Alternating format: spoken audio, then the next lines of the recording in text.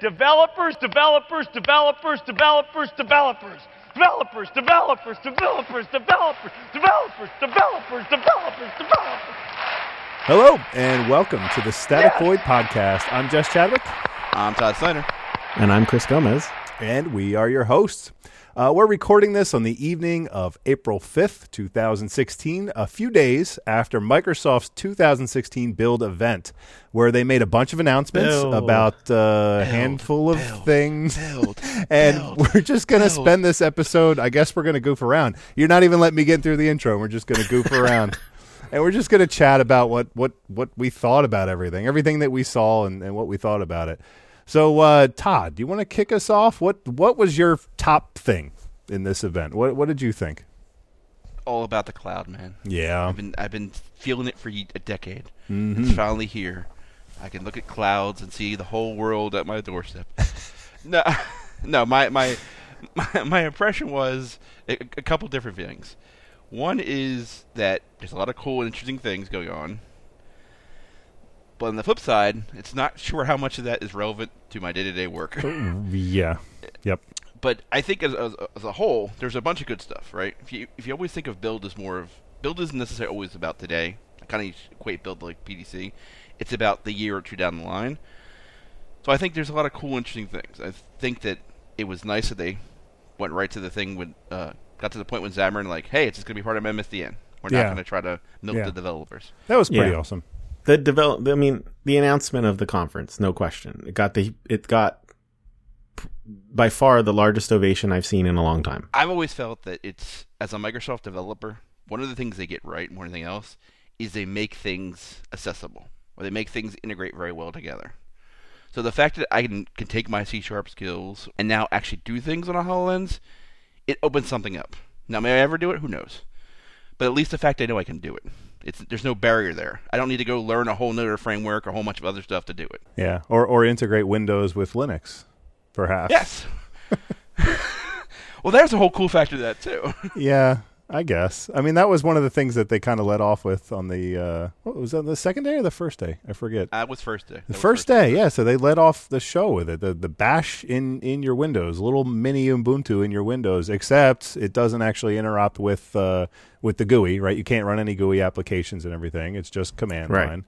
And so I guess it's specifically targeted to developers, so you can run Node and everything, quote, natively. I mean, you're still in Windows, but I guess you're in kind of a subset of Windows. So what I understood of the work is they've built sort of a Linux host or a Linux sort of extension to Windows. They partnered with Ubuntu to do it, but their goal is that instead of having to get something like Cygwin or some other way of making things work and then dealing with ports and stuff, now you can run the native stuff. I guess, but I've been running Cygwin for years, and it really hasn't been a problem. I'm literally I watched the announcement, and 20 minutes later, I jumped into my Cygwin shell and I started screwing around with Git and stuff. Right, and it's just it's not painful. Think about it though. If it's part of Windows, it's an extension, right? Yeah. Cygwin requires me to install other stuff. If you work in a big enterprise, you won't have that necessarily. No. Well, no. So let's not. You're still installing it, right? You're still installing a mini installation of Ubuntu. It's just all integrated. It's still there, right? It still costs something. It's installed with Windows 10. The update will come and it'll be there.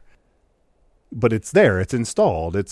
You just don't. It's a much easier install. Is really the only difference. It's native. I mean, it's not the only difference. I mean, the only difference in the experience is what I mean. There's a big technical difference. Don't get me wrong. When I watched a little bit of the interview with Scott Hanselman and a couple of the folks on the team, what they did say is they would bring up Cygwin, and this is where I just sort of have to believe them, right? And they would say, well, there's things you can't do with Cygwin or things that don't work very well. So, okay, I guess I take your word for it there, right? I do think, though, that one value that I could think of was there's quite a few projects out there. Maybe you'll go out to GitHub and you'll grab something, and there might be a build script or a setup script that says hey, you've got the code, but in order to really get this working, I got to put things in certain places. And what I see happen is the developers who do kind of care about being 100% cross-platform, they'll have a batch file, a Windows batch file, and then they'll have a bash script. Yeah. Then there's plenty of projects that are screw the Windows batch file, I don't care. Right. So in some respects, I think this is kind of saying okay, you're frustrated because you bring a project down and you're being left out. So here's a way to get back in. And I don't know, to your point, Jess, if that was already addressed. I don't know. We've got NPM for Windows. We've got Git for Windows, right? So I can drop into my command line. I can even do PowerShell with the autocomplete options and everything, and it's a pretty nice environment. So for the past couple years, with those three things, I haven't really been left wanting in terms of development, my development environment, right? Yeah, so to your point, Chris, like when we're talking about code and pulling code down and being able to run it, especially if we're talking about JavaScript code, NPM code, Node.js code, I haven't been left wanting. I jump into my PowerShell command line. I hit NPM and I hit grunt. I hit gulp. I hit whatever, the TypeScript on the command line through NPM. And I haven't been left wanting. Yeah. I was, it was just something I heard them say. And I said, okay. And it was kind of that moment I felt like, well, I guess I'll have to take your word for it because I'm not super versed in, where Cygwin falls down. I just don't know. No, in the search for getting Linux back, I have installed Cygwin in the past, and it does have a lot of limitations, meaning you go to install something that's really meant to live in Linux, and it just flat out doesn't work for various reasons. But ultimately, because the library that it depends on wasn't ported to Cygwin or whatever, right? And often it's kind of out-of-date versions of the libraries because they haven't been ported over or rebuilt or whatever. But I mean, honestly, I mentioned that I jumped into Cygwin 20 minutes after the announcement. I had only just installed that a couple weeks back for a pretty specific reason, right? Prior to that, I had gone without even Cygwin for a couple years now, probably. So I think to be complete, it's the Bash shell on Windows, and the target is for developers who feel locked out of developer tools and maybe projects. It is not, we are going to make Bash this 100% functional in Windows and you can use it to administer your servers thing. Right. Which that confusion came up very quickly. I had folks asking me right away, right, like, oh, does this mean I can throw away all my PowerShell and just have like one set of scripts that runs everywhere? Yeah. And I said, well, I don't think this in scope here is like, full-blown system administration. So that's a pretty important caveat, just in case that announcement, the headline hits you at work, and you say, "Oh, all right, Bash is going to be in Windows." Well, it's kind of a developer scenario. It's a version 1, right? Sure. And I gotta look at it as obviously there was some driver right behind them wanting to do this. They probably ran into something, or more than likely, some things they're working on with ASP.NET Core and stuff. They decided they didn't want to take a dependency on Cygwin or require it or port something else over. So they got someone else to do the work, right? They got the guys who run on Ubuntu to basically partner with them. They got them to do the heavy lifting. So I look at it more of I look at this more as a bigger picture type thing, right? Sure. Microsoft has been slowly moving in this direction that back to its core, right? Because I mean, in the end of the day, Windows NT, Windows 10, they are a Unix environment. We've extracted it away from us for so long. But I feel like it's getting back to that core of we want to make it so this is the best development machine in the world. Yeah. Right? If you look at the bigger picture with Xamarin and now the fact that I can get a Android emulator, an iOS emulator, they want to make Windows your development experience. Yeah. They wanted to make it the best in the world. Because if it's all about market share, right? Or capital. If you're developing on Windows, what are you going to do? You're not just going to build an iOS app or an Android app. You're like, well, I'm already developing on Windows. I might as well build it for Windows too. And so if you kind of think of it from that picture, that high-level picture, it makes some sense. I guess. I mean, everything you just said is incredibly logical. I'm just not buying it. Well, I mean, again, this is sort of like, I think that in many ways, that announcement, while it's very centralized to developers, it's like the developers who want to do that already know about Cygwin, right? Right, exactly. Yep. So what would happen is the next time when you have Windows 10 Anniversary Edition or whatever the heck they're calling it, if you get a Windows 10 Anniversary machine, and you need to install Cygwin, you're like, well, maybe I'll try out Bash first, right? You'll try it out and see if it solves your problem. And if it doesn't, you'll jump back to Cygwin. So I don't think it was meant to be this like, oh, greatest thing in the world ever. I think it was just more about, here is another tool to make your lives easier. Yeah. Well, and so I read an article that was they were very eager to point out that it's not Linux; it is very specifically Ubuntu. And right. for most purposes, that distinction is really not really relevant. But Ubuntu is a pretty specific a version of Linux or distribution of Linux. So you're not necessarily, there might be some Red Hat specific tools or whatever that you won't be able to run. It's just another command shell. That's the best way to look at it. Yeah, it's just another command shell that happens to be based on Ubuntu Linux. Yeah. Yep. So it's just another tool. Yeah. So I mean, speaking of, did you have more? Go ahead. No, I'm okay. done with Bash. So speaking of, we're done bashing Bash. So speaking of kind of cross-platform development and everything, Xamarin was another interesting announcement. Do you either of you feel strongly about that one? So I feel strongly to a certain degree. This is definitely one of the things that's like, this is awesome if I'm ever going to build universal apps, or if I'm going to need to build native mobile applications. Yeah, well, and so my day-to-day job, I'm a web guy, right? I'm building web environments and web experiences and things. Yeah. So this is something I'm going to use day-to-day, but I think that from a critical mass point of view, this is huge for enterprise developers. Yeah. Right? Well, if you think of the typical Microsoft developer, the idea that now he can sit in Visual Studio, fire up Xamarin, and he could build something for his work that could potentially run on all these different devices, that's taking something that was what a small set of people could do, at least for iOS, would require you to have some level of a Mac machine to do any of this stuff. And now I'll be able to build it all in one. Yeah. So what was interesting was, so they talked about an emulator. I didn't get a chance to look at the emulator, but that is new. You didn't have that before. Yeah. And I still assume you do need a Mac, because like when you do Cordova today, or even Xamarin today, you needed some kind of Mac thing that did the compilation. So most people end up using little Mac Minis, and I've worked in those kind of environments before, and they work, but there's a lot of...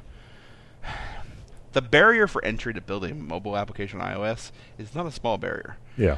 It's involved. Yeah.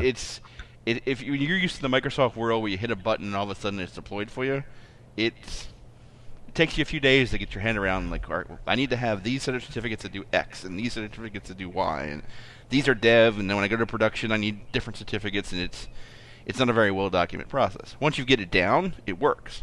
But thinking about it from the normal Microsoft developer experience, there's that barrier. So yeah, well, so anything I think that opens up that door, I think is a good thing. But it doesn't really help you with that, right? This announcement. So, well, to be clear, the announcement is that now Microsoft bought Xamarin, right? I mean, that's the big thing, and it's shipping for free in Visual Studio. So, it's free with MSDN.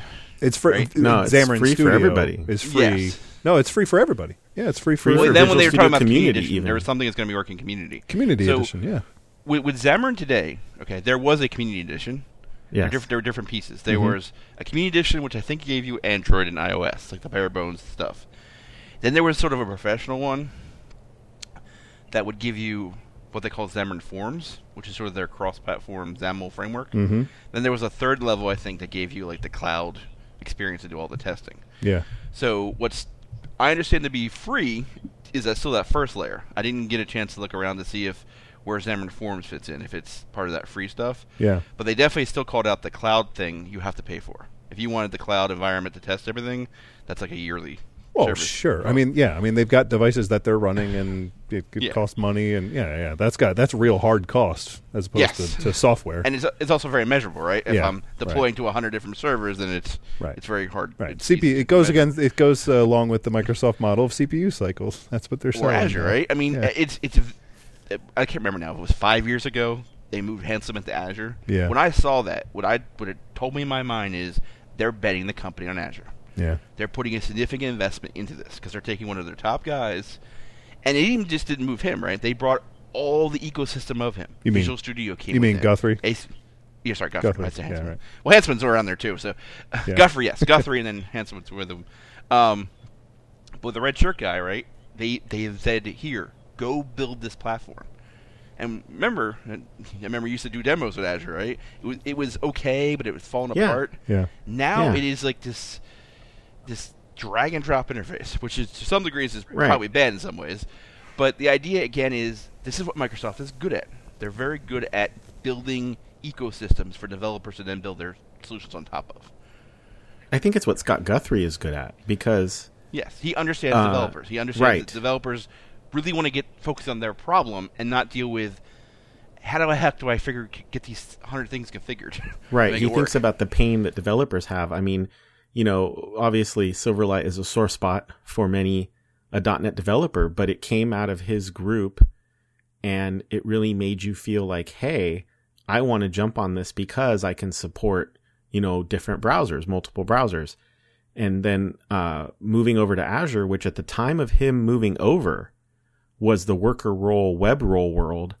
And I had even complained, like, to him personally, and because he answered a question of mine that I'd written in, where I'd said, like, why is it that I go build a web project one way, right? An ASP.NET project, but then if I want to go build a web role, it's like, it's a different thing. And you can see that it wasn't much long after that it all sort of became one again, where you just go build your web project, quote unquote, the normal way, and you use something like, whether it's Azure Web Apps or just even published to Azure, it's all just there. And then there's all kinds of, there's like 4 different ways to do it, right? You can use command line interface. You can use Visual Studio, which, I don't think any of us will actually do, or at least not to publish to production. And the whole thing has become like a developer ecosystem, just like you said. And it seems like that's what he's really good at bringing. So I kind of, getting back to Xamarin, I kind of look at the same thing. They realized they didn't have a story, right? Yeah, and they've at least from the web side of things, they're making it very clear that they are not Windows first now. They are cloud first. I mean, even mentioned mobile first, cloud first. To me, what that says, if you read between the tea leaves, is they realize that there are going to be millions and millions and billions of devices. Some of them will be Windows. A lot of them won't be. So instead of saying we're only going to focus on the Windows world, they're like, we're going to open it to everybody. We're going to make the best tooling solution for everything. Billions and billions. Billions, yes. Because again, Objective-C. I don't know how many, if you've ever spent time. I spent maybe 3 days looking at it going, I can do this, but I'm going to make the same stupid mistakes for the next 6 months because it's just the way the language is weird. But the fact that I always needed a Mac to do anything, I'm like, until someone pays me to do this, it's not a hobby, right? We were talking before in the pre-show about hobby things. The fact that now I can download Xamarin and just play with it. I may never build anything real. And there was a barrier to that, because that indie edition had a size limit to your binary, which was actually pretty small. Yep. Yeah, I mean it was like Hello World and maybe a little further than that. Yeah. If you wanted to go beyond that, even just to do stuff, they didn't really have a way to get a developer version that was affordable. You get the individual one, I forget the price, but a few $100. But even that, again, unless you were really going to build something real, there's no initiative. But now the fact that, hey, I have MSDN, and now it's just part of it, it's the same thing like the new SQL Server, right? Hey, SQL Server 2014 has this R language stuff built into it. I get to download it and play with it. I may never do anything with all that stuff. Yeah. But the fact that I have access to it, it makes me start to think about, maybe I want to learn a little bit more about machine learning. Yeah. How can I use this at work? Yeah. The door is open to me. That was the barrier. That was the big change for me with this announcement, the Xamarin announcement, is that I had tried to try it out previously, but that was back when you had to pay for it. There was no free version, and it was just all of these barriers to entry, and I ended up just giving up because, frankly, I didn't care, right? I was just playing around with it. And so, yeah, it definitely lowers the barrier to entry. It allows you to get in easier and just start playing with it, and maybe you do something with it. Maybe you just keep playing around with it, whatever. I mean, it opens the door, right? It's a little more exciting than what it was before. I also think it takes a lot of people who did decide to go down this path. If they had web experience, they end up going down Cordova. And while Cordova can give you a pretty decent application, it's not native, right? I mean, there are limitations, and then depending on what frameworks you use, there's even other barriers. The fact that, again, it's about choice, right? I'm not It's forced the other to use path this. now. Yeah. It's the other. So there's the two paths now. There's the Cordova path, which was really the only true free path. And now we have the Xamarin path, which says, hey, just, you like C#? You can keep your C#, right? Yeah. Cross-platform C# has always been a very it's always had a big allure for me, but I mean, frankly, I've always, short of like highly intensive graphical things, just the Cordova, the HTML approach has always just worked out incredibly well for me, and I think that it's always pretty much been the same thing. Yeah, it's always been sold very, very short. But everybody's going for native, it seems like, and I just am sitting on the sidelines wondering why, because I've never had a real problem. Not to say I haven't run into problems, right? I definitely had poor performance, and I had to go in and do little hacks and workarounds and everything to deal with it and fake certain things out. But we're web developers. We're used to doing that. Exactly. That's part of what we do. Part of the web. Instead of having 3 browsers, now you have 160 browsers if you're trying to target Android. Yeah. So isn't that really the play here, is that you just actually hit on it, is while we got all of these free tools, the Xamarin Test Cloud costs a couple dollars, and it's pretty cool. Like, and that doesn't look like that's changing, and it's a way to say, oh, so now you're serious about this cross-platform work on hundreds of devices. We've got a testing service over here that gives you great feedback. What does it run on? It runs on Azure. That's assuming that people actually test. That's a huge assumption. Well, I can tell you again, unless you have a Mac Mini or another Mac machine, you can't actually compile the code. Yeah. It needs to do remote compilation. Yeah. So the cloud gives you that same thing. So you'll see people try it out. And I'm sure eventually, like with Azure, with MSDN, there'll be 20 hours free a month or some weird thing. Yeah, right. Eventually they'll get to it. So again, what else was interesting in Azure? We're talking about the cloud. We're talking about Azure. They were talking about Azure. Clearly, that's their money cow at this point. Yes, that's the cash cow. So some of the Service Factory stuff is interesting. I don't know enough about it to have an intelligent conversation. Service Fabric, Azure Service Fabric, yeah. When I saw the Hanselman thing, it started to click on me. Like, okay, again, they're building this ecosystem, or even like the bot framework. They're building me a framework for me to get going. Any one of us could probably figure out how to do all that stuff and take it so far, but having that framework to start with means that I can focus on the problem I'm trying to solve and not the plumbing. And eventually, I'm sure there's going to be something there. I'm like, you know what? I kind of need to work around this, or I need to build my own plumbing to do this. But again, I'm not starting from ground zero, right? I mean, even Visual Studio, I don't ever start from ground zero. I say, file a new project. I got a chunk of code already ready to go. I'm not starting with just submain. I actually have something to build from. Like, what I know about Service Fabric is, in a way, it's kind of a return to the roots of when Azure came out and they had web roles and worker roles, and they would tell us, like, look, don't worry about what it's running on. It was pure platform as a service, scale up and scale down. And in a way, this is an evolution of that, saying, okay, well, with Service Fabric, you write your service, or we might think of it like a microservice if we wanted to use those terminologies, right? And you write it in the language you're familiar with. And, you know how most microservices are stateless? Well, we have support for a stateful service where we even abstract away from you the pain of writing stateless services. Kind of. Right? I mean, kind of, right? They're trying to abstract that away so that you can still think in the stateful manner that you want to think in, but don't worry, we'll take care of it. And then of course the demo was showing the game Age of Ascent, which, those folks have had, high numbers of concurrent players. They're apparently using .NET Core. And I do know that one of the key developers on that team has been a major contributor to Kestrel, and the reason why they're up over, 1 million requests per second and climbing.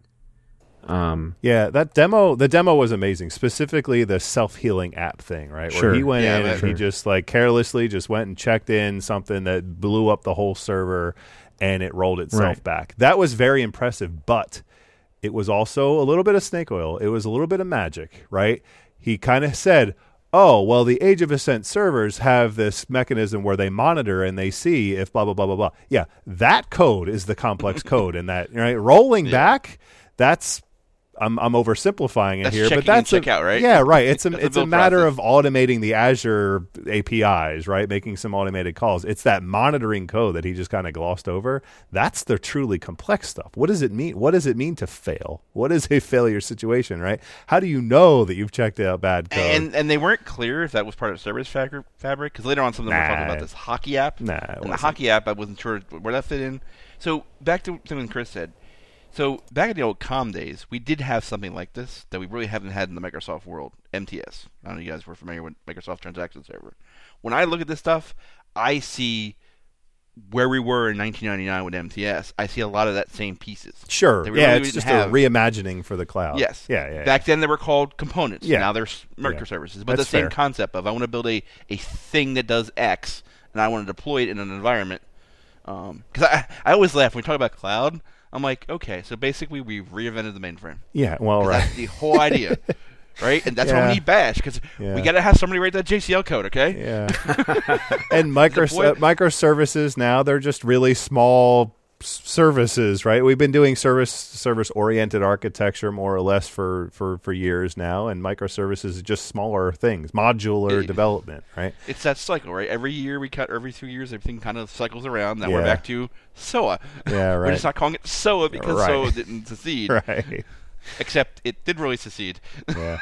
I do Is have to anything say beyond simple? before we move on, I do have to say just about Service Fabric is that you guys had actually mentioned in the pre-show when we were talking about it that in the video, in the demo, you actually had to call the Service Fabric APIs, right? There's a set of APIs that you're calling, and I mean, call me anal or whatever you want to call me, but I just see when I see all of these Azure APIs, I see dependencies, right? And I'm just inherently averse to dependencies.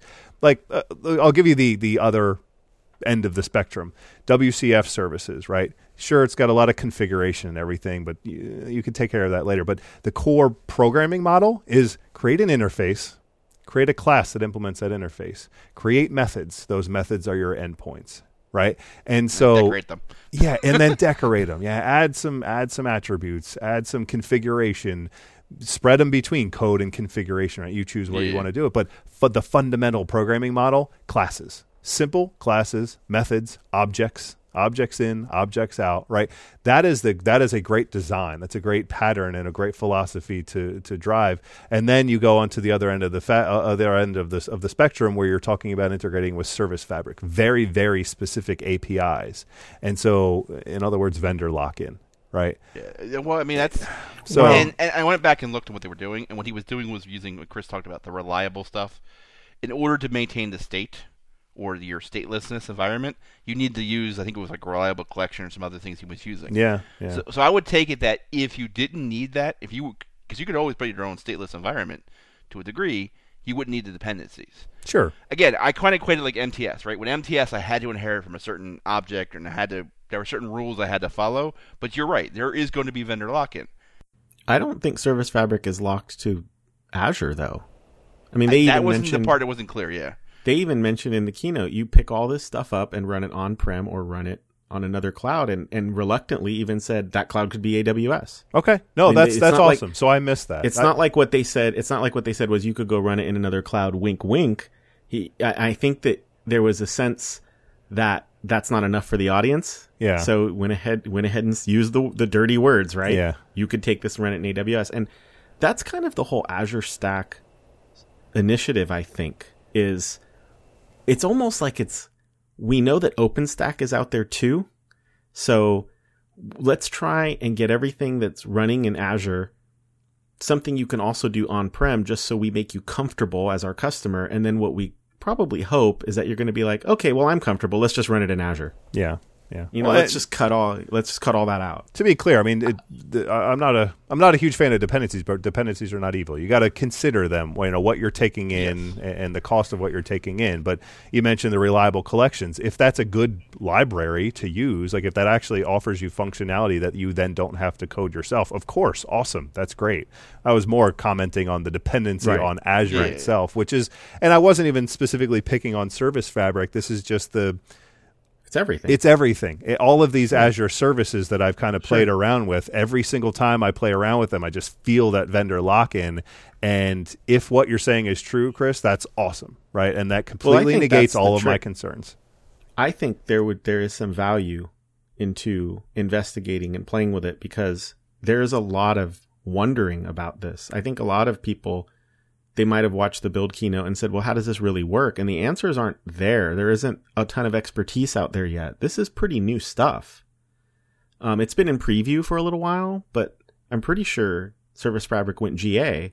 Yeah, it did. And That so, party announcements, it you know, now is probably the time. It might be interesting for us to see if we can figure out a little bit more about it, because a lot of people, I think, are wondering just what you said, Jess, is, you know, how many people are using cloud today, but they're really just using it as another data center? Yep. Because they're afraid of Or a vendor host. lock-in. Yeah. So let's go with VMs. And I personally, I really like the idea of PaaS. I'm fully aware of the problem of being locked into a cloud, but I just really like the idea of, can I just stop thinking about that stuff? Yeah. Can I get to that day? Yeah. Well, but And I my know we're point not there about yet. avoiding vendor lock-in is that the code that you write and the applications that you write in the environment that you write them in, that should all be neutral. And then if you Yep, end up sure. having to, you know, of course you're going to do vendor lock-in to write the scripts to automate everything in specifically AWS. Or there's also services to abstract over that as well. Sure. But Yeah. you know, that might be a little bit of overkill, because, I mean, frankly, once you go into, you know, AWS or Azure, you're probably going to stay there, at least for those services. I've also heard of some places distribute, you know, some stuff is in AWS, some stuff is in Azure. That's pretty cool too. But Yeah. those particular things that you're choosing to place in either or, they're probably going to stay there. Like, there's probably a reason Well, that you made that yeah. decision in the first place, and it'll probably stay there. I mean, Scott Hanselman did, not in the keynote, he did a different demonstration of where they built, using ASP.NET Core, they built an app that they deployed to Azure, but they also deployed it to AWS, Sure. and they also deployed it to Docker Cloud. And then he said, hey, everybody, go hit my app. Yeah. And I know on my screen, it said, oh, you're running in Docker Cloud. Yeah. And supposedly you might see something else, and then what he showed on screen was something else, Yeah. and there was a whole map showing that all these people are in different clouds. So I even feel like they're trying to address that and say, Yeah. and almost even as a best practice. Yeah. Like Microsoft's trying to step forward and say, we know you developers are afraid of a single point of failure by being in one cloud, so we're even going to introduce as a best practice that you use us and AWS. Yeah. Look how benevolent we are. So I think that these are all valid points, but ultimately, you ultimately eventually do have vendor lock-in, right? I mean, we all build Microsoft technologies, so I think the way I would address what Jess was talking about is I would do good architecture, right? If I'm going to take this dependency on reliable collection or whatever, I'd abstract it away. So my core code was doing what I'm trying to solve, and I'm just using those things for the plumbing piece, right? It's the same thing if you were building something for SharePoint or any other platform, right? There is some level of dependencies you have to take. Yeah. Yeah. You just got to be smart about it. You got to understand. Don't, like, we'll use a perfect example. Don't build your entire application around data sets. Yeah, right. That was a bad idea. Right. Because they're going to go away someday. You should keep your classes and keep your other things, because guess what? If I needed to port this code to Java, they have classes and they have instance strings, so it is definitely a smarter way to design. Right. Leverage the architecture and the infrastructure that Service Fabric provides. Just try and avoid leveraging the APIs directly as much as you can. Don't have the leaky right? abstraction. Yeah, right. Don't build web forms. Right. So now the other half of the cloud here is Office 365, right? So we've got Azure, we've got Office 365. Now, I don't care at all about Office 365 as a developer. Like, this is not interesting for me at all. I don't know if you guys are interested in it, but... So, I'm a consumer now of Office 365. We use it at work. It is, from using it for what it's good for, it's fairly good. It's really easy. I can log into Office 365 and I have everything. I have Word. I have access to download the latest version of Office. I get Exchange in the cloud. I get Active Directory in the cloud. It all just works. And actually, that was probably the most amazing thing, is our Active Directory syncs with that Office 365. So I have to change my password within 10 minutes. Right. I can log into any website, and it works. Right. And I'm like, I was half expecting this to be like a delay. So is that the selling point? Office 365? Yeah. It's just Exchange that Throw works? away your Exchange server. Right? Yes. I mean, is that it? That's the selling point, right? Well, no, I mean but that was sort of like the vision that was explained to me years ago. They're like, if we can lock people into Exchange forever by making them come through the cloud. We could eliminate a lot of admins this way. Well, we can also eliminate a lot of calls about problems. Right. My But it's Exchange true. database It's true. got Exchange is corrupted. a nightmare, right? Yeah. It's a nightmare for every organization. So I think that unless you are a SharePoint developer, the whole dev story here is not that important. But there are a lot of people who are SharePoint developers, and they are. But now you can order pizza and coffee. Yes. Right. Well, no, that was the bot framework. That was something else. Oh, I'm sorry. That was something totally different. I'm confusing all of these things that I don't really care about. So, I think that they desperately want Office 365 to be a platform that we all go and build on. Or they want the enterprise. They want the enterprise to now say, all right, we're not going to install SharePoint and Exchange in our environment and never do anything really with it. We're going to pay Microsoft to host it for us. That's like a whole shit. And then we're going to put all our documents up there. Yeah. Because then you control our documents and all our intellectual property. And it all this show's great, going in an interesting direction. Once you start putting the documents in the cloud, you're never going to switch. Yeah. It's going to be too much of an effort to go somewhere else. Yeah. No, you don't have to worry about it. Like the NSA has a copy. It's just making it easier for them, right? NSA should start selling backup services also.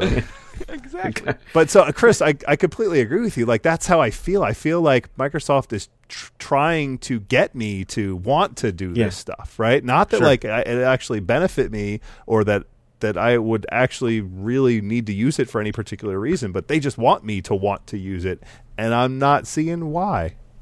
So, again, if you do a lot of collaboration through the Microsoft tools like Yammer or SharePoint and stuff, it's just the experience I think is even better. Because a lot of people when they installed SharePoint or Yammer, they would just install it and people would create stuff and it would never go anything. You're now talking about it as a consumer, though.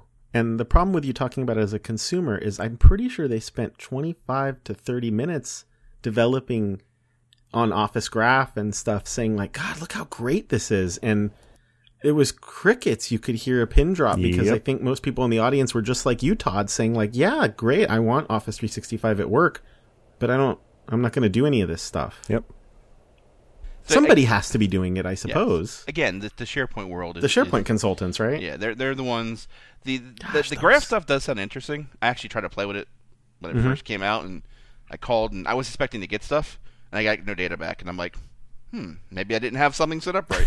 I was expecting to get my org chart back or something. Maybe my graph is uninteresting.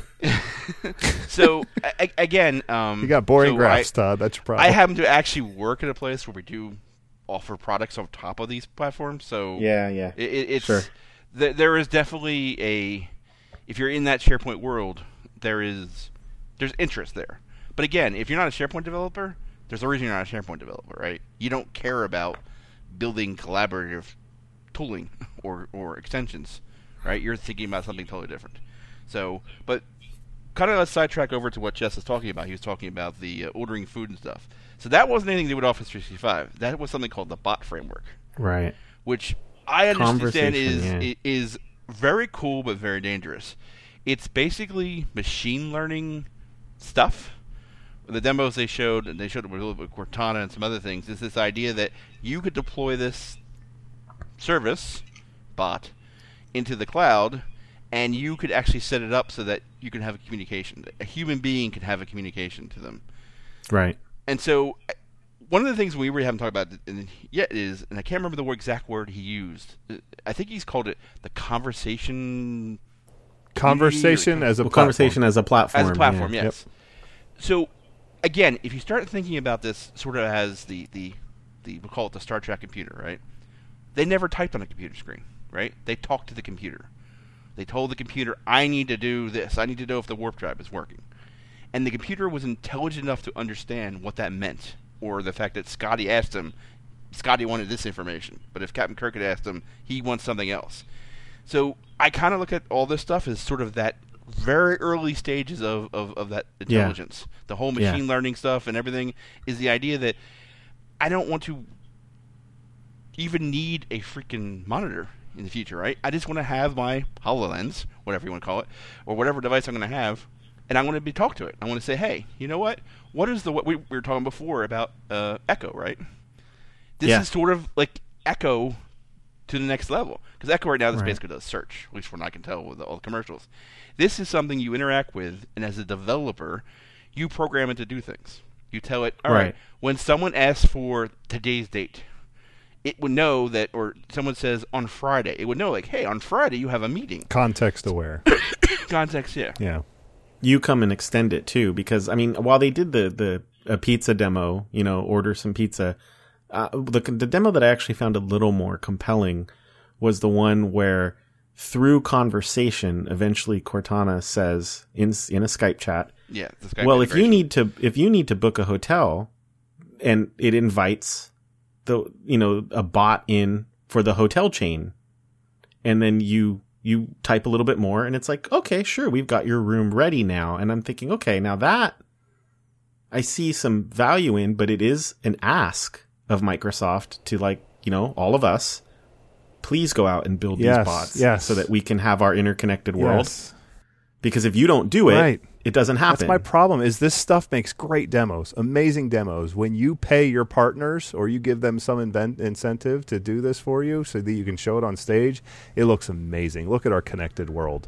All of these 10 partners that we paid to make these demos, it just connects and it just works perfectly.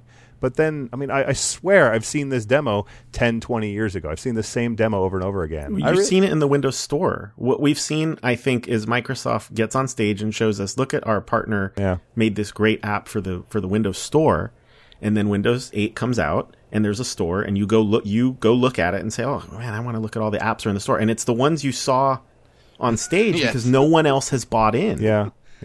But and that's the thing that Microsoft hasn't cracked is let's go over to iOS. Yeah. Something gets demonstrated on stage, and then the feature comes out, the new phones come out, and you go to the store, and everyone is in. Right. Like New York Times is in, Amazon's in, everyone's in. Right. And Microsoft hasn't figured out how to get, they haven't figured out how to get that to happen. I actually like what they did with Channel 9 this year. They had the whole little pre-show of stuff, and then it would go into the different talks.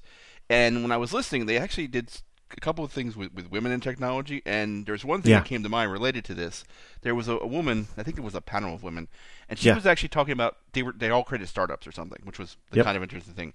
There was a woman who talked about she was building an application that would track different parts of your trip or something like that. It was to do with the idea that you may have your hotel here and your flights are here, and she was building this app that sort of collaborated it all together. So I think something like the bot framework would make sense for her to build that kind of stuff, right? So you having 4 different websites or even her website to go to. If you could fire up Cardano or Echo or whatever platform you want to use, and it's intelligent enough to know that says, like, hey, when is my flight on Friday? And it could go out and talk to something, and it would say, hey, your flight is on Friday, but we just heard that United Airlines is going to have a delay of 2 hours. So do you want me to automatically now, the shuttle was going to pick you up. Do you want me to contact them and tell them to move the shuttle? So it is a demoware thing, but you could build all these things. So I get it. There's a cool factor to it, but it may never go anywhere, right? Yeah. But all of that being said, I mean, the thing to notice kind of at a macro level is that we just mentioned, you guys mentioned Siri, Cortana, and Alexa, right? Echo. And we are clearly at the beginning of this conversational bot revolution. I don't want to call it a revolution. I don't want to overstate it, but this is clearly the beginning of something, and this allows you to tie into it as a developer. So that is pretty cool. It's just these demos, I'm incredibly skeptical. I see through the smoke and mirrors. And when I see through it, I see too this legitimate kind of API and platform that they're selling. There is something legitimate there. What I'm really skeptical of is these integrations. Because for, political reasons, for monetary reasons, for whatever reasons, this stuff just never happens, right?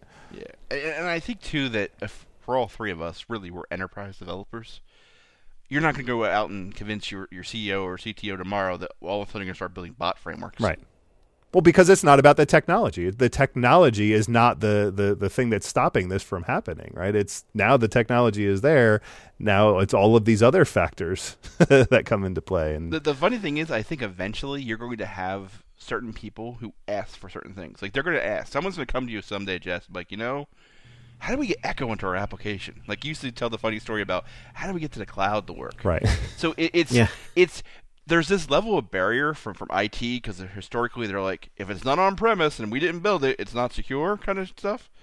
Where eventually there's going to be some guy who's going to be like, I got to have this. I don't care. And if he has the power to make that decision, all of a sudden they'll come to you and Jess, and you'll be running bot components. Yeah, but are you going to do it on Microsoft's bot platform or on the future bot platforms coming up from the rivals? Exactly. I'll tell you one thing. I'm going to be doing it in TypeScript. That is for sure. Some of it work with Node, so yes, you could do it in TypeScript. So Windows or universal Windows apps, they talked about those a lot too. Do you care about those? So this is the one area I am very confused by. And I'm confused because it feels nothing but marketing. Right? We've had today in the desktop world, if you're building a desktop Windows application, you really have three choices. You could still build WinForms, you could build a WPF app, Sure, You or could theory, not build you a could build desktop Node app at all. You could build a Node app, right? You could do like Atom or Visual Studio Code, or you could build a Windows Universal app. And the idea behind it, the best I can tell, is this idea that, well, what if you could build all of them and you could then deploy them to everything? You could deploy it to your Xbox, your HoloLens, your Windows Store app, your The phone, dream or whatever. of cross-platform. So when I think about it, it's like, okay, now you have Xamarin, right? And for all intents and purposes, you could almost argue that they have sort of a story where you could run C# on Android. Right. Yep. That if that's the real story, if I could build a Windows Universal application that ran on iOS and Android and all these other things, Yep. then I'm interested. So are they competing? Are they competing technologies, Xamarin and Universal Windows app? No. So so Windows Universal Applications is a way for you to build something that talks to all different Windows devices. Right. Xamarin is a way for you to then take that to the next level, which would then take it to Android and iOS. So you're saying Xamarin can build on top of Universal Windows apps? they're not the same. They're though. not the same. The XAML isn't the same. I mean, maybe someday it will be, but Xamarin XAML is not UWP XAML, which is not WPF XAML, and we've talked. No, I see them There's as been the competing problem technologies. of the multiple XAMLs. As far as I'm concerned, they're two different technologies. UWP apps are store apps. Like, Yes, and I know that's I'm putting it in a nutshell, but that's essentially it. Is they're store apps, and because they're in the store, they'll run on your Windows 10 machine, your desktop. They'll also run on your. So your, today your, you can use your Windows. phone. You can use Xamarin Forms to do that. You can, because Xamarin Forms is the abstraction layer, right? You write one XAML, and all of a sudden I end up with three different apps. Well, that means it's a Xamarin app targeting UWP, right? Right. The Windows Store is just another target of a Xamarin app, not the other way around. Yes. Correct. Right. So that's why I said it built upon it. So it's right? clearly If the I'm winning not gonna technology. Well, it was. Now it's in the box. The question. So again, this is part of the confusion, right? If I came today and someone came to me and like, I want to build a desktop app, and I'm like, well, you could build it in Forms, but that's really Win32, and who the hell knows how long that'll ever last. You could build in WPF, which is okay, but there's some limitations there. Particularly if you have a lot of things going on the screen, there's performance issues. Yeah. Then there's Windows Universal, which has a really compelling, interesting thing, and that is Direct 12 support, where they can claim they can make it run really fast. The problem with that is it's a store app. So most of the applications I build are for enterprises. I don't want a store app. Yeah. I want sort of the in-between. So it's... I kind of look at it as they really don't have the right story there. Yeah. Right. It's more marketing than solution. Yeah. Right? Well, the store app story that they're not very good at talking about is that they're getting closer to giving enterprises, I don't want to call it store access, but like side loading access. Private stores. Private stores. So that basically, and you know, in a way, this isn't a horrible idea to say, man, you know, with your own private store, you can once again take control of the loading of apps on your enterprise's devices. We have that. Not a horrible thing, right? Yeah, we're using that. It's just... And they have the pieces, right? They have the SMS servers and other things that can make a lot of this work. Yep.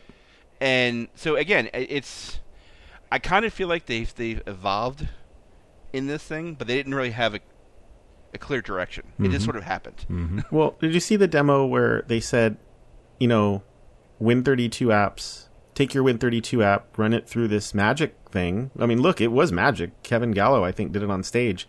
And out the other end comes a store app. Mm-hmm. Yes, that was the wrapper thing, because they were doing that with JavaScript too. Sure. So that's basically a convenient way for you to get your old code into the store. And they were using an example, I think it was accounting software or somebody. First they did Age of Empires, and then they did did The Witcher. So sure, they started off with an old game to make you say like, oh wow, look at that, old games, and then it was like, hey, now let's do a new game. And I mean, impressive, obviously, probably a work in progress, because you've got to figure the amount of work it's going to take to sandbox up the Win32 API. Wow. Yeah. I mean, it's more likely to just be abandoned at this point. And like eventually going to hit a layer, right? I mean, The Witcher. I mean, at the end of the day, it's higher performance, but it's all DirectX, right? So they've probably optimized that layer. But if I'm going to some database call or somewhere, or I'm doing an ODBC driver thing, I guarantee that hasn't been optimized. well, that's why I don't think Win32 is going anywhere, and I think it's because it's in Microsoft's DNA. Like, you know how we talk about Apple's DNA being a vertical hardware company? Yeah. That's their DNA. They create a wonderful hardware experience, and then they integrate completely vertically so that you're just like, you're in. Yeah, but the cloud now is overshadowing everything, right? Azure is a selling CPU cycles is overshadowing everything, including Office, right? They're no longer focusing on getting Office on your desktop, but getting Office in the cloud. And if you happen to use the desktop app as well, awesome. It comes free with the cloud subscription. Backcompat is like Microsoft's DNA. I don't know anymore. I'm not sure it's in Satya's DNA. I think the moment that you say to an enterprise, oh, by the way, we just broke all your desktops, until that enterprise stops using desktops or switches operating systems, which could happen. Yeah. That could happen. Well, once you're all in the cloud, what's left on the desktop? Are people doing that yet? Are people going to the cloud and using like remote app to say like, you just have the dumbest terminal of all time and you're doing everything? Maybe. I mean, it really depends on the enterprise, right? Or the place. There's a lot of places they run the oldest hardware they can find. They're still running 32-bit computers because it's just they got to buy 10,000 units and they don't want to upgrade. Or if they go to upgrade, they have to upgrade everyone. That's just how the system is set up.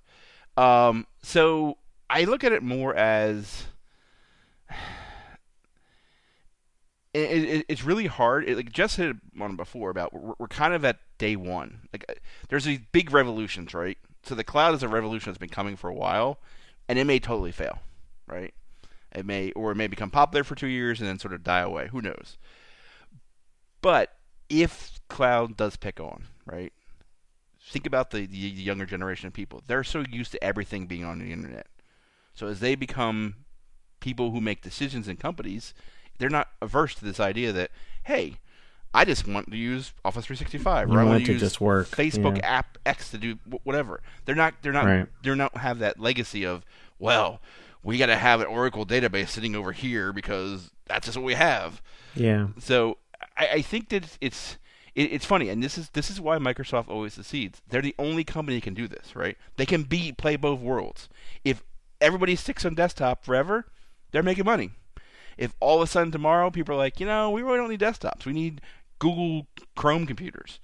Well, they're like, hey, just use Azure then, because we'll make it integrate well. So I kind of look at it as they're not making the mistake of we are going to bet the company on Windows forever, right? Because they sort of made that mistake with Windows 8. Right, but they are betting on Azure. I mean, they're all in on Azure, quite clearly. I'm not really disagreeing with you. I'm just kind of right. That's where they win. I agree that they win on the desktop and they win in the cloud, but they win in the cloud, right? That's what they're focusing on. That's where they're eventually going. They want you to go to the cloud. Yeah. What they really want is they want both, right? Yeah. They want you. Eventually, you're going to see this, right? And even though we talk about the bot framework with Cortana being integrated more and more into Azure, they want you to install a Windows desktop. They want that Windows desktop to then have very friendly environment for you to interact with. No, I mean, right now Cortana is running on Windows devices, but it's not tied to that platform at all. It's not tied. Be just running on there for long. Yeah. No, I understand. What I'm saying though is, if they can tie you to Windows, that's a plus. Well, now don't you think? Now this isn't build related at all. But with how cozy they've gotten with Linux and continuing to hire Linux gurus and continuing to invest in Linux and continuing to build development platforms for Linux, someday they just come out with a Microsoft Linux if they're actually losing the desktop war. And at that point, they won't care, right? Or Windows will become free. Well, right, Windows becomes free, or look, you folks absolutely want to move to Linux, but you're frustrated with those Linux desktops. Yeah, right. We got a desktop for or it. enterprise will say the support contract, because ultimately for enterprise Sure. that's very important. They want support contract. Yeah, absolutely. They're the only one who could do it, right? They could take the Yeah, loss right. if they have a story that keeps you in. Windows revenue is already way down. Windows revenue is Right. is now not the cash cow of the No, company.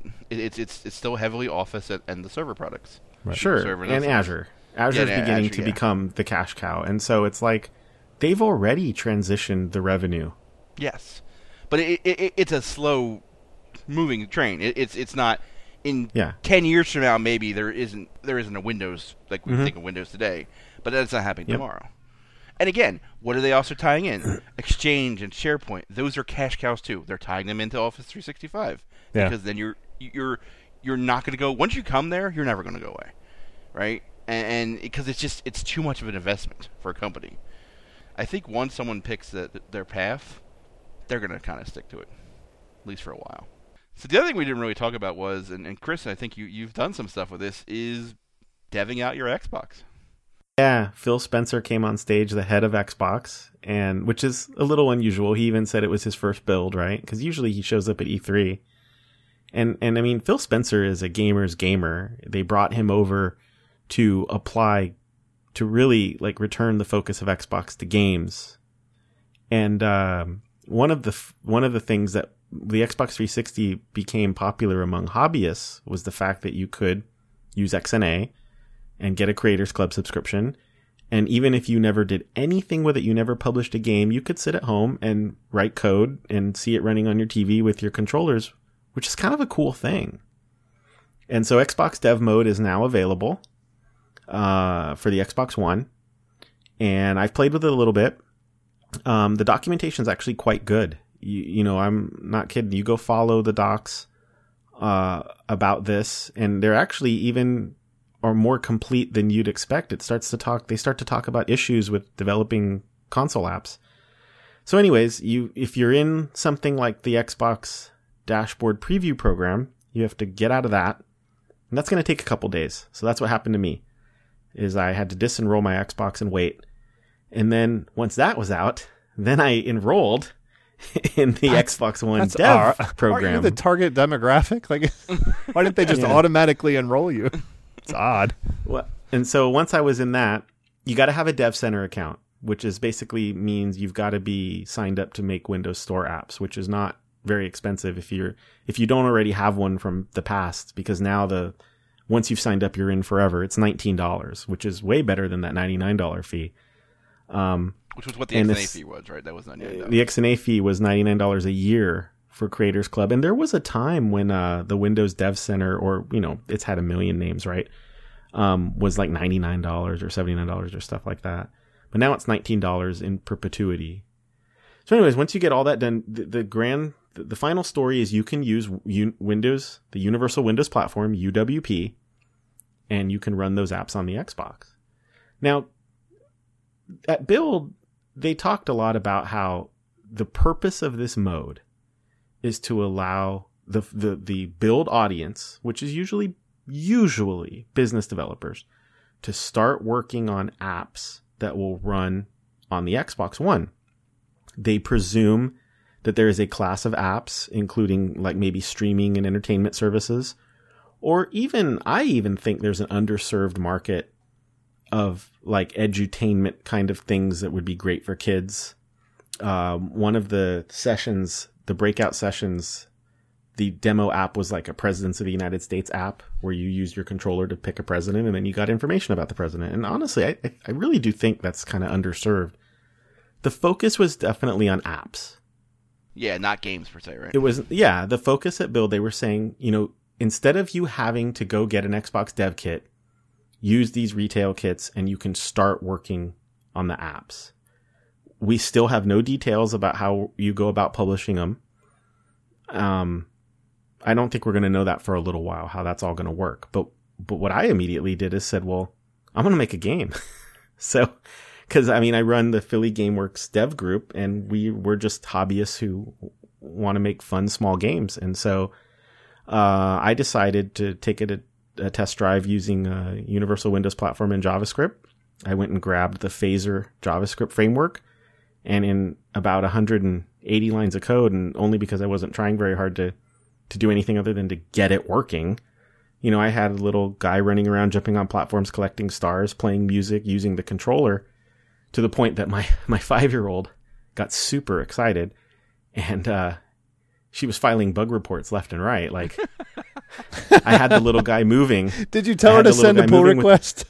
Yes. Oh my gosh, it was crazy. Like, so she, like I said, she's 5. She was super excited because Daddy was getting stuff working on this TV on the Xbox. That's the way she looked at it. So I said, here's the controller, and she moved the character left and right, and immediately, Daddy, how do I make him jump? And I'm like, oh, great, nice. That's a feature request. Everybody's a critic, right? So then I get him jumping. And a few seconds, Daddy, it's not playing any sound. Man. So then we got some sound working. And then here's the crazy thing is, so there were these bouncing stars that I wanted you to collect. And I watched her playing it for a little bit, and I noticed that as the stars were bouncing, she was jumping off the stars to like do boost jumps. And I said, wait a second, you can jump off the stars? And she's like, yeah. And I was like, dang it, you found a bug.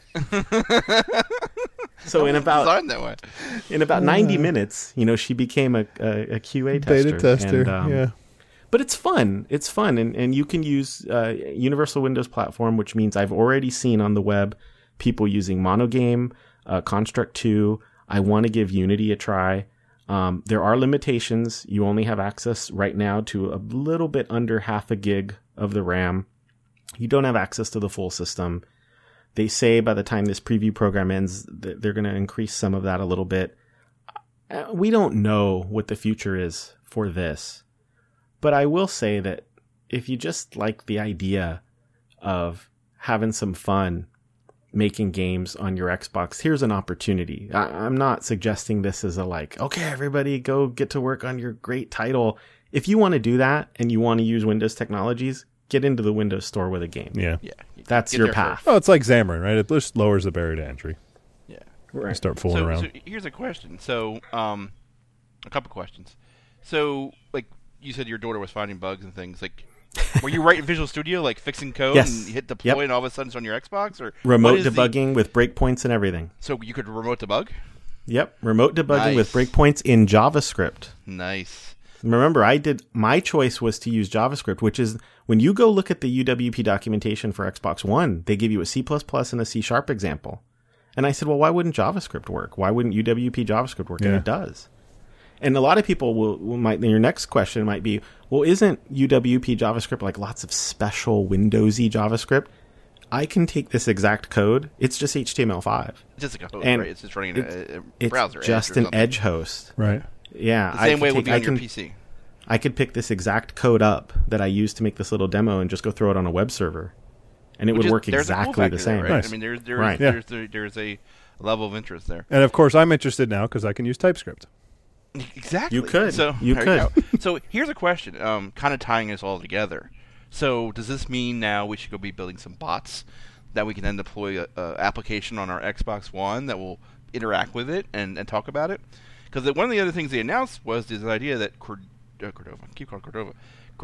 was going to come to Xbox One, and you were going to be able to talk to her. Don't know what that means other than you can talk to her. But I thought that was kind of interesting that that whole, we talked in the beginning about Echo, right? That whole idea that Xbox One could be my Echo. I could talk to my TV and say, hey, what's the weather like in XYZ, or when does the game come out? So it's almost like, if you kind of start trying to connect dots here, if you're going to go down that path, it sounds like there maybe is some avenue to build some of these things that maybe you can be sort of in the cutting edge about. I don't know. Yeah. There's lots of interesting things to play with. And one of the things I really like, and this is why I was asking about the dev experience, is, to me as a developer, that's the thing that sells me, right? Right. Like, I will go do that just because I can remote debug it, right? And it's just easy for me to do the simple hello world thing. I may never do anything beyond that. But the fact that I can do it, that just makes my interest. That piques my interest. Right. So to me, that's the takeaway from Build for me was, because I felt like if you kind of watch the audience, particularly the first day, a lot of them seem like, we're here, and it's San Francisco, it's cool, but we don't know what's going on or why people are. There's nothing to be excited about. If you look at it from the macro level, it's all kind of exciting. It's all these interesting things you can do. You may never use any of them in the real world, But the fact that I can go do them just from Visual Studio, I have access to all those things, that to me is the compelling argument. Yeah. The cool factor, right? Because ultimately, as developers, we want to pick a platform that's cool, right? We want to be on the cool team. I don't know. That's my pitch. So, you want some of the cool way to been throwing up here? No, it's cool. I mean, look, the barrier to entry for Xbox One dev mode is low if you've already made the investment in Xbox One and you happen to be a Windows developer. Like, I know I just threw some ifs on that, but if you are that person, well, then you've already got everything you need. You've got your laptop, you've got Visual Studio, you've got an Xbox One. Now, if anything, it's the $19 and you're in. Yeah. And it's just to play around. Yes, it is just to play around, but I know when Philly GameWorks has an Xbox One dev meetup, that place is going to be packed. Yeah. Because people have been asking me about it since the Xbox One launched. When's this going to happen? I said, I don't know. Your guess is as good as mine, right? Yeah. And that was the story. Yeah. So the other hardware that they were big on was HoloLens, right? But I'm not sure did we really see anything new or exciting there? It seemed like overall, maybe some of the lower level stuff was improved, but overall it was really just the demos from previously. What was the other conferences they were showing it at? It seemed like the same build, and they've it seemed like the same demos. I think the demos seemed a little more put together. Yeah, from my point of view. Yes. And they answered a question that was very important to me. One of the guys who was demoing it was wearing glasses. That was one of the things I was concerned about. Is this guy who wears glasses? Yeah. How's it going to work? Well, look, the dev kit's done. That's the key. Well, I think that's so it's no longer. This is a real thing. This isn't vapor anymore. You can go onto a website and order it. It's expensive, but it's $3,000 to get in, right? But it's there. You can start developing on it. And if your business has an interest in getting into HoloLens, there's now a dev kit and it's real, and you can get support instead of like, well, when's this going to be done? So that's interesting, right? I know some people went and they previewed out the NASA thing, and they said it was quite an interesting experience. You could walk on Mars with Buzz Aldrin or something. Yeah. So I definitely feel like this is, a lot of people are like, well, is this Google Glasses? And I feel like this may never be like the ultimate thing in the world, but there is a set of use cases where this is going to be adopted, right? If you're going to any kind of game thing probably actually, but if you're going to see something like a NASA thing or even an amusement park, there's going to be places where this sort of makes sense. For me personally, the price is a little too high, and it's Dev 1. Oh, so sure. If Dev 2 and 3, it's under $1,000 to get into it, I'd be a little more interested in doing it. I'm not going to run out tomorrow.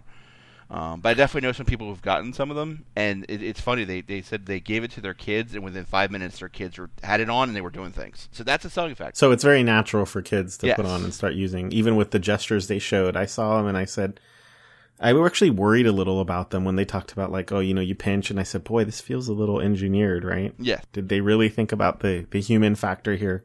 You position stuff by looking, but maybe that is how it works. I don't know. You gotta remember, all the other competitors are all coming out with stuff. This is very much Gen 1 stuff. This is stuff that's going to evolve in the next 10 to 15 years. 15 years from now, it'll be a little thing you put in your desk, and it'll be a little hologram. You'll interact with it. Maybe it'll just be in my contacts. Yeah, exactly. So when it comes to HoloLens, I look at it as it is one step closer to my holodeck.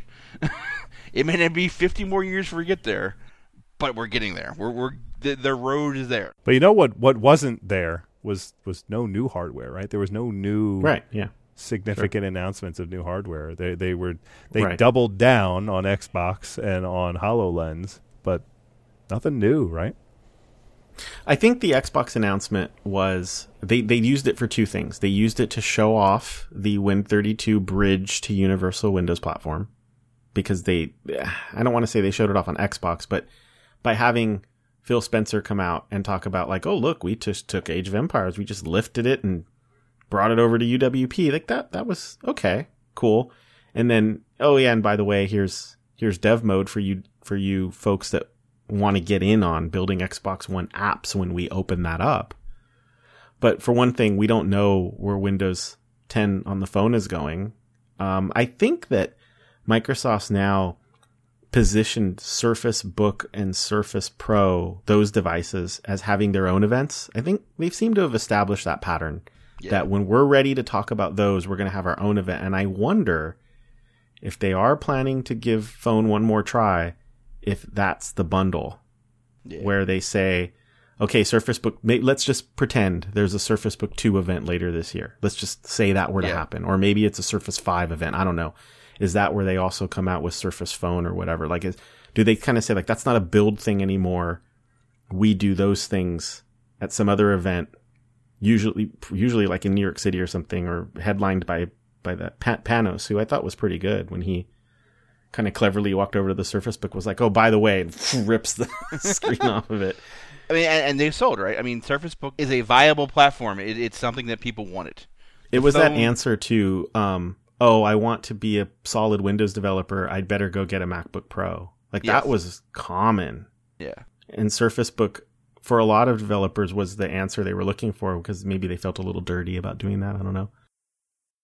You know, what was interesting is that there was a lot of good breakout on TypeScript, C#7, ASP.NET, .NET Core, but it didn't make it into the keynotes all that much. Yeah, it really didn't. I mean, that's probably the takeaway, right? Is Build is more than just the keynotes, right? There's hundreds of sessions, and they're all free, right? I mean, think about it. There used to be a time when you either had to be there to see the content, or you had to wait 6 months, or they used to send a DVD around. You used to have to wait for the DVD and pay for it.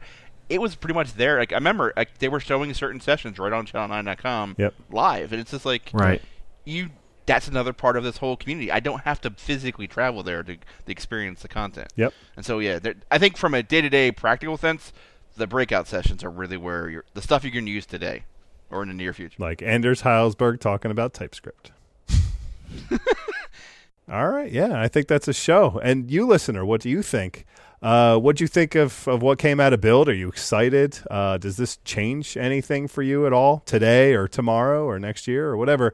We'd love to know. Please leave a comment on the website, staticvoidpodcast.com, or send an email to comments@staticvoidpodcast.com.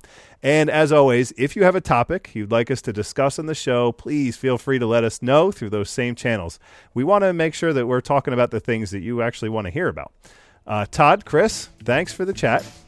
Yep, awesome. Absolutely. And thank you, listener, for spending the time with us. We hope that you enjoyed it, and we look forward to seeing you next time on the Static Void Podcast. Millions of developers, all connected to bring together disparate ideas. Oh, yes, I should stop recording.